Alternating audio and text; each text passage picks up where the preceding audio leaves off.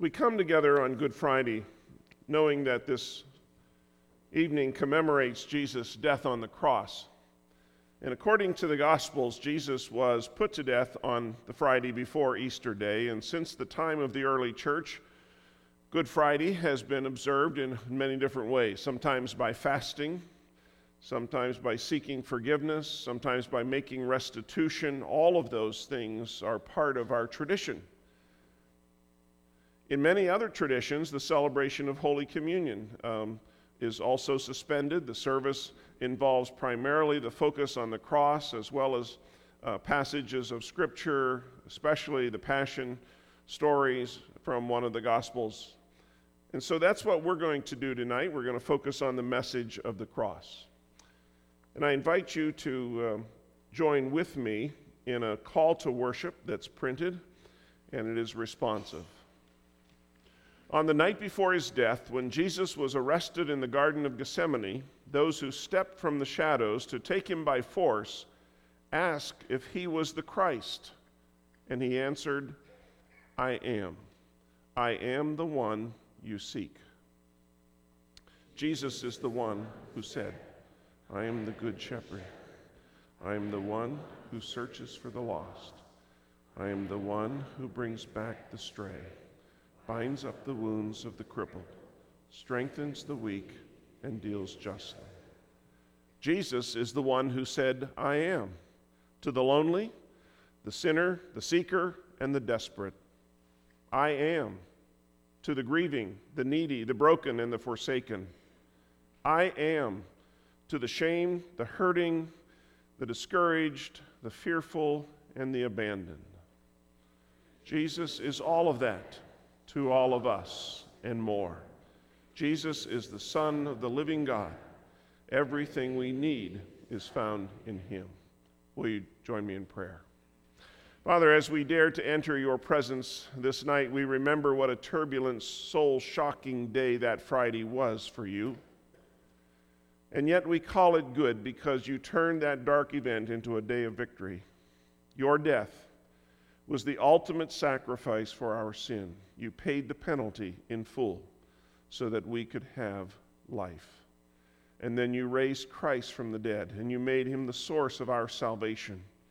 Tonight we're here to give you praise and to humbly offer you the worship of our hearts. Amen.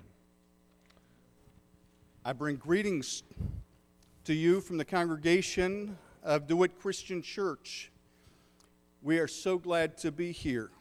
Years ago, when we began this tradition of sharing in the Good Friday service, our hope was that it would be a beginning, not an end. It's led to a partnership through which we at DCC have been uniquely blessed. You have shared your leadership, your resources, your time, your ministry with us, and you've allowed God to use you to make a difference in the community of DeWitt, but also in a unique way in our fellowship. And we are extremely grateful. Our hope going forward is to continue to find ways that we might partner with you to help multiply your ministry as well. Thank you for your generosity that's been evidenced in so many ways. And our wish for you within this Christian community would be that may God continue to multiply the impact of your ministry. And may you know his favor as you serve him. In Luke chapter 23, starting with verse 1, Scripture reads this way. Then the whole assembly rose and led him off to Pilate. And they began to accuse him, saying, We have found this man subverting our nation. He opposes payment of taxes to Caesar and claims to be Christ, a king. So Pilate asked Jesus, Are you the king of the Jews? Yes, it is as you say, Jesus replied. Then Pilate announced to the chief priests and the crowd, I find no basis for a charge against this man. But they insisted, he stirs up the people all over Judea by his teaching. He started in Galilee and has come all the way here. On hearing this, Pilate asked if the man was a Galilean. And when he learned that Jesus was under Herod's jurisdiction, he sent him to Herod, who was also in Jerusalem at that time.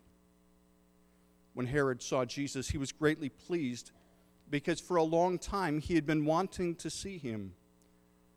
From what he had heard about him, he hoped to see him perform some miracle. He plied him with many questions, but Jesus gave him no answer. The chief priests and the teachers of the law were standing there, vehemently accusing him. Then Herod and his soldiers ridiculed and mocked him. Dressing him in an elegant robe, they sent him back to Pilate. That day, Herod and Pilate became friends. Before this, they had been enemies. Still have that marked in Luke 23. We'll pick up with verse 13.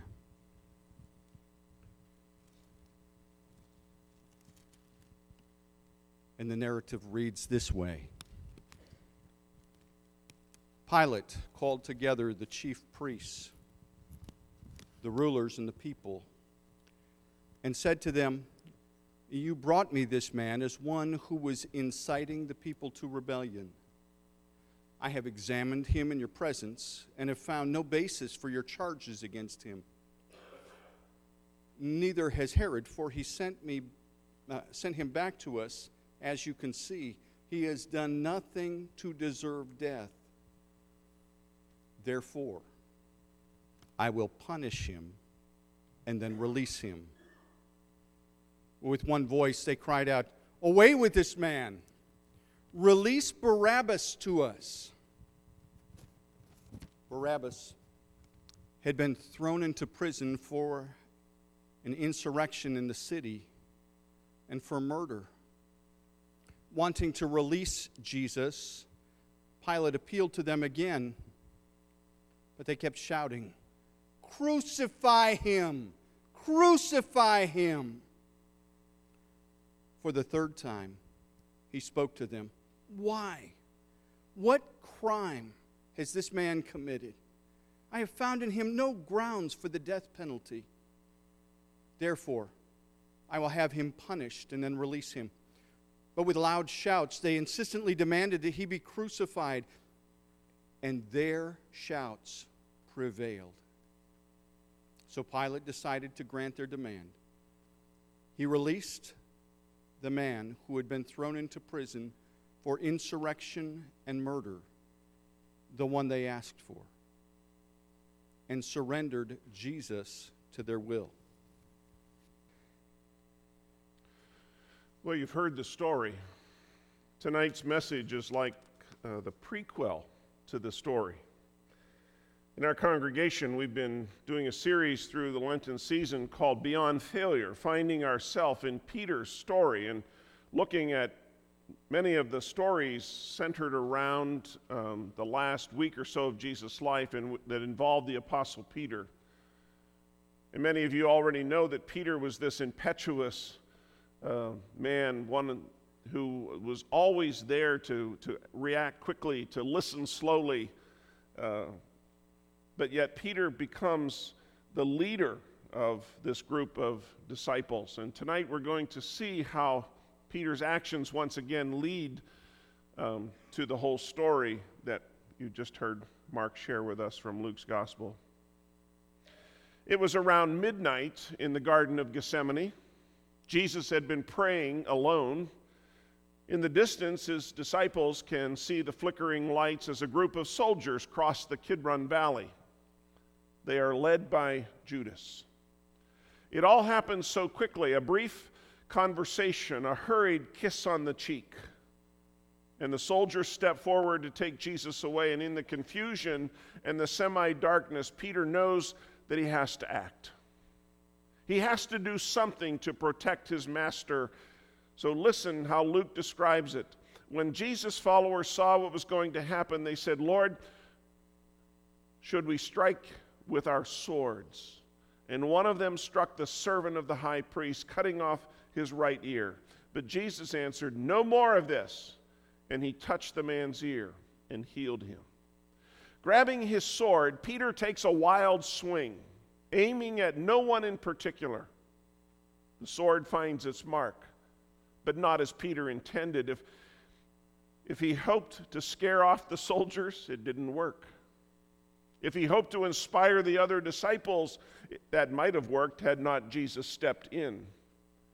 Peter lopped off the ear of the high priest's servant. No doubt the servant fell to the ground, began screaming in pain. Blood must have been spurting from that hole where his ear had been. The soldiers would have drawn their sword and been ready to kill Peter. But before things got out of hand, Jesus touched the servant's ear, healing it instantly. And just like that, the crisis was over. Now, it must have made an impression on the disciples because this little incident is recorded in all four Gospels. Only John tells us that it was Peter who swung the sword and that Malchus was the servant's name. Only Luke tells us that Jesus healed his ear. And when we think about what happened that night, the betrayal and the arrest of Jesus get all the attention. But the disciples never forgot what happened to Malchus. If it seemed that important to Matthew and Mark and Luke and John, and if the early church never forgot this story, then no doubt it contains some important lessons for us. We can frame the question this way: how does a Christ follower react when all is lost or seems lost? What do we do when our dreams seem to disappear in the darkness? This little story offers several important answers. First, when all seems lost, we react rightly by refusing to give in to impulsive anger. We can easily understand Peter's desire to fight back. In the confusion of this late-night arrest, he saw his master being threatened, and he decided to fight back, and who can blame him? So grabbing a sword, and we know from Luke 22:38 that the disciples had two swords with them, he takes a wild swing and he cuts off Malchus's ear. No doubt he probably meant to behead him, but the angle wasn't right. And I'm sure Malchus didn't stand still either, so he lopped off his right ear. And in his fear and anger and desperation, Peter has lashed out at the nearest target, the high priest's servant. And he wounds him, but not kills him. Everything about this story makes perfect sense. You can hardly blame the disciples for thinking, hey, it's time to fight. And of course, we would expect no less from Peter, the volatile, emotional leader who generally first acted and then thought about it later. This whole scene reminds me of a chapter from a business bestseller that talks about a bias for action. And the chapter begins with a subheading that Peter would have appreciated. It's called Ready, Fire, and then Aim, which is exactly what happened that night in the garden. And it is at this point that we recall the words of the Apostle James, writing many years later. James said, "You must all be quick to listen, slow to speak, and slow to get angry. Human anger does not produce the righteousness that God desires." Slow to anger. How many of us are good at that?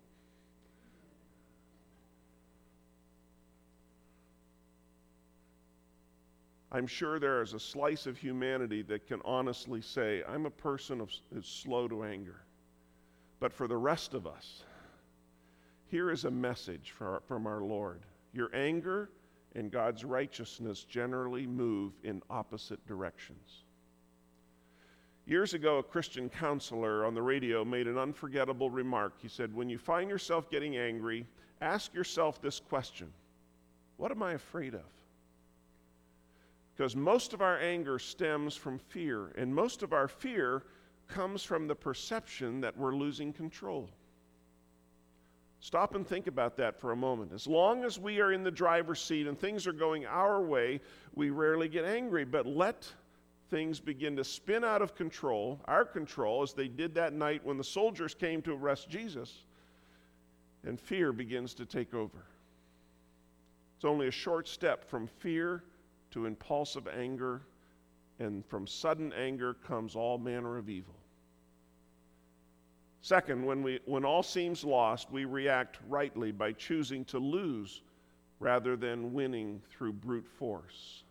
See, losing is not a popular idea today.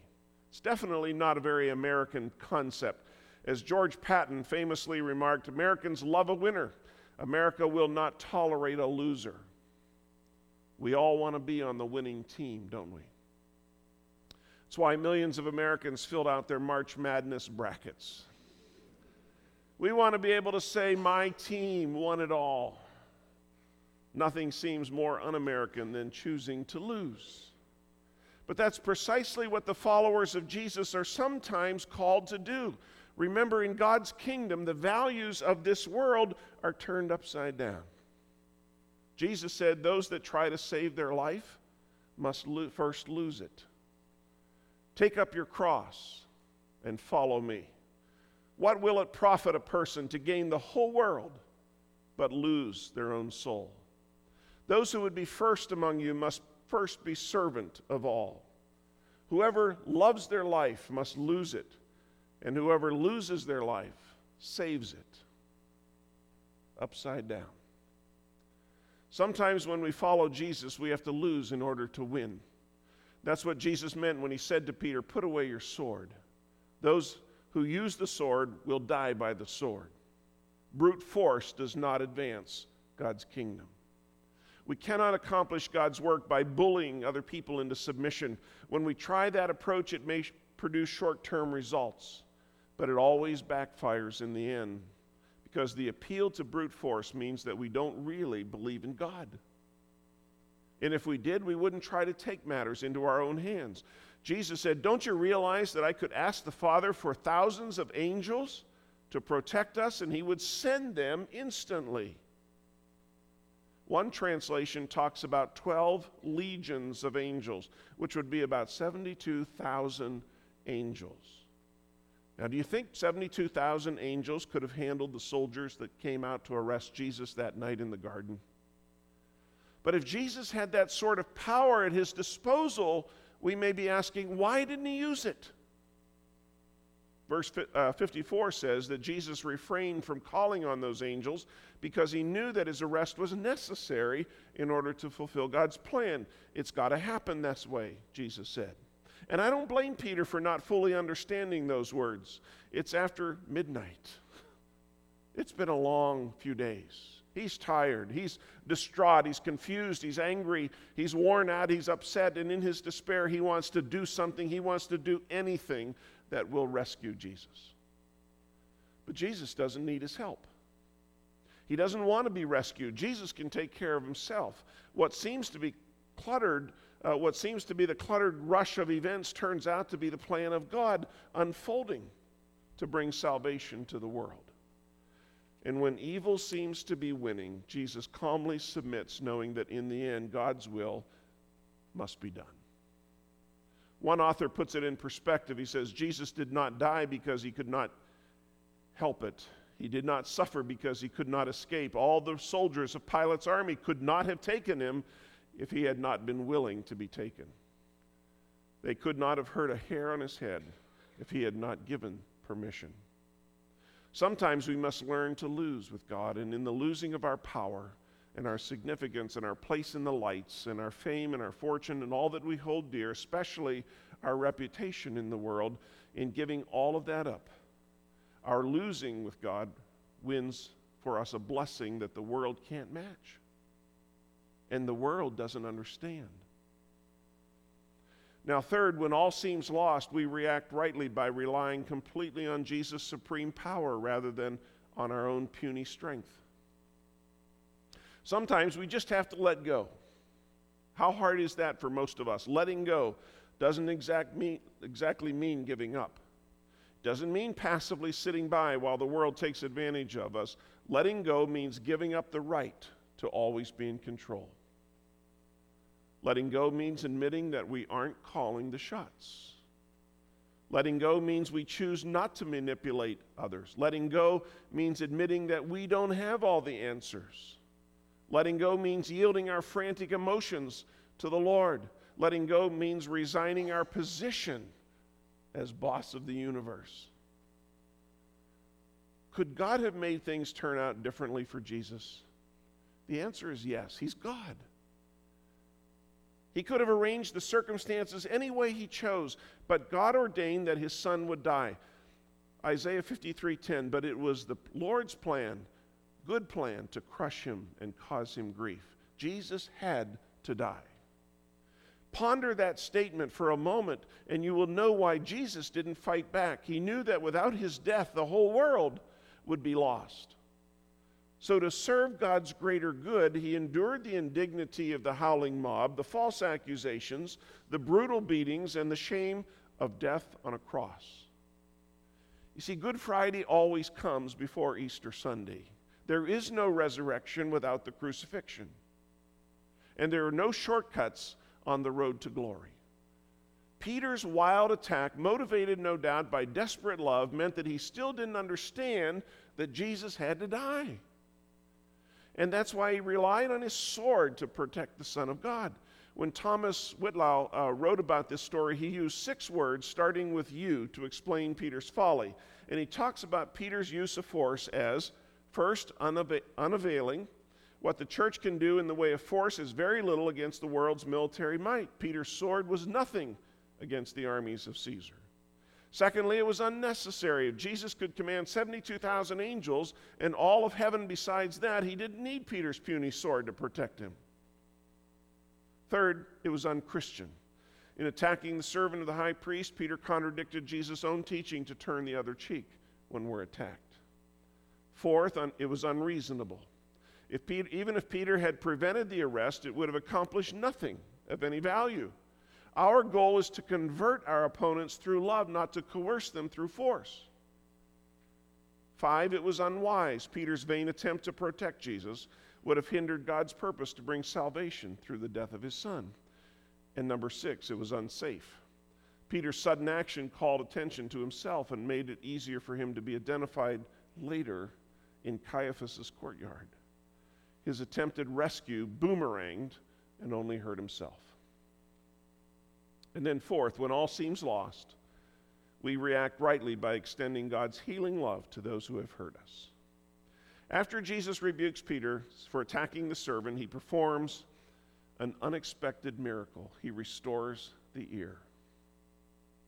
He touched the man's ear and healed him. This is unexpected because Jesus healed a man that had joined the group to come out to arrest him. Now, it must have happened kind of quickly. Peter attacks, the ear flies off, blood spurts everywhere. Jesus rebukes Peter, and then he reaches out his hand and he touches the bloody place where the ear had been. And suddenly the ear is restored. Peter did what we all tend to do when we're hurt and scared. He struck out in anger and confusion. He hit and hurt the high priest's servant.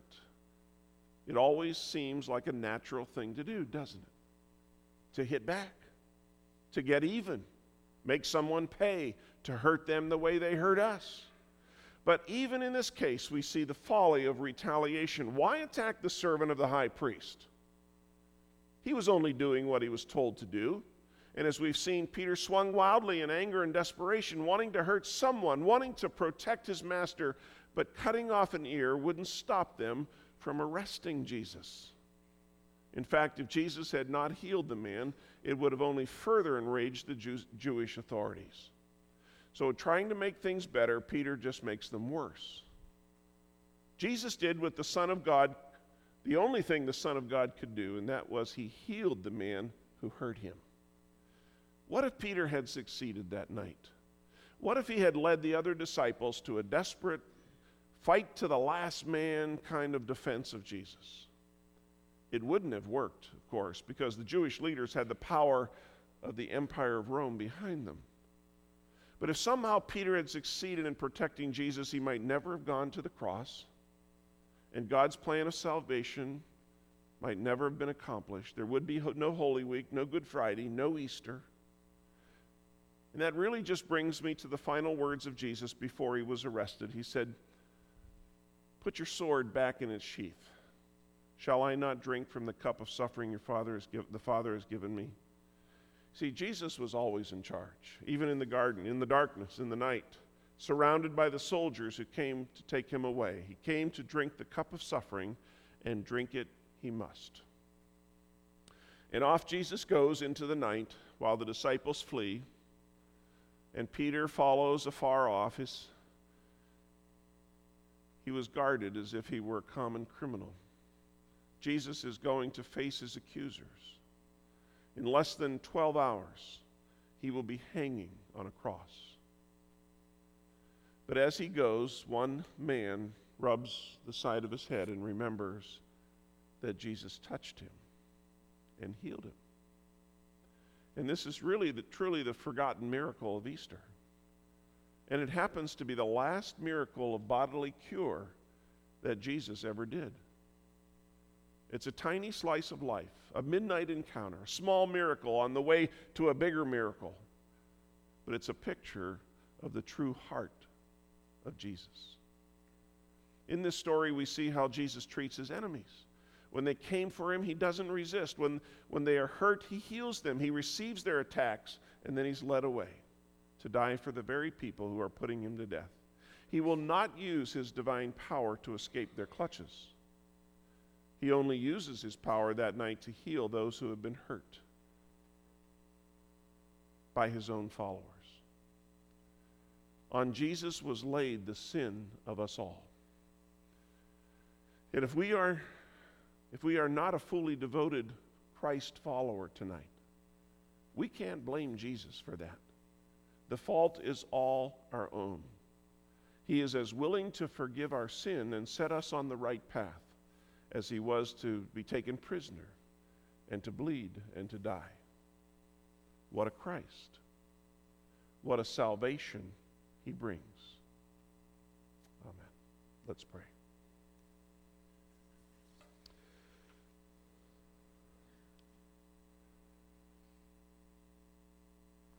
Lord, how fitting that your birth was announced by shepherds who praised God for all they had seen and heard, while Mary watched silently and pondered all that was happening in her heart. But on the day of your crucifixion, there was no celebration by the angels or shepherds, and Mary stood at the foot of the cross with her heart broken, watching as they gambled away your robe and pierced your side. We wonder tonight about the people that you healed, the ones who saw you still the angry waves, the ones who followed closely to hear your gracious words of hope, the ones who spread their garments on the road in Jerusalem, or sat at table with you in the upper room, or stood by your side that night in the Garden of Gethsemane while your enemies brandished swords. Where are they, and indeed, where are they tonight? It makes us wonder if we would be among the oppressors or the cowardly friends.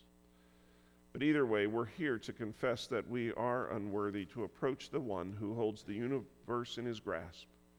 And yet we know that we are welcomed into your awesome presence. You are the one who gave your life for us, and so we give it back to you. May we always aspire to give as selflessly as Jesus, in whose name we pray.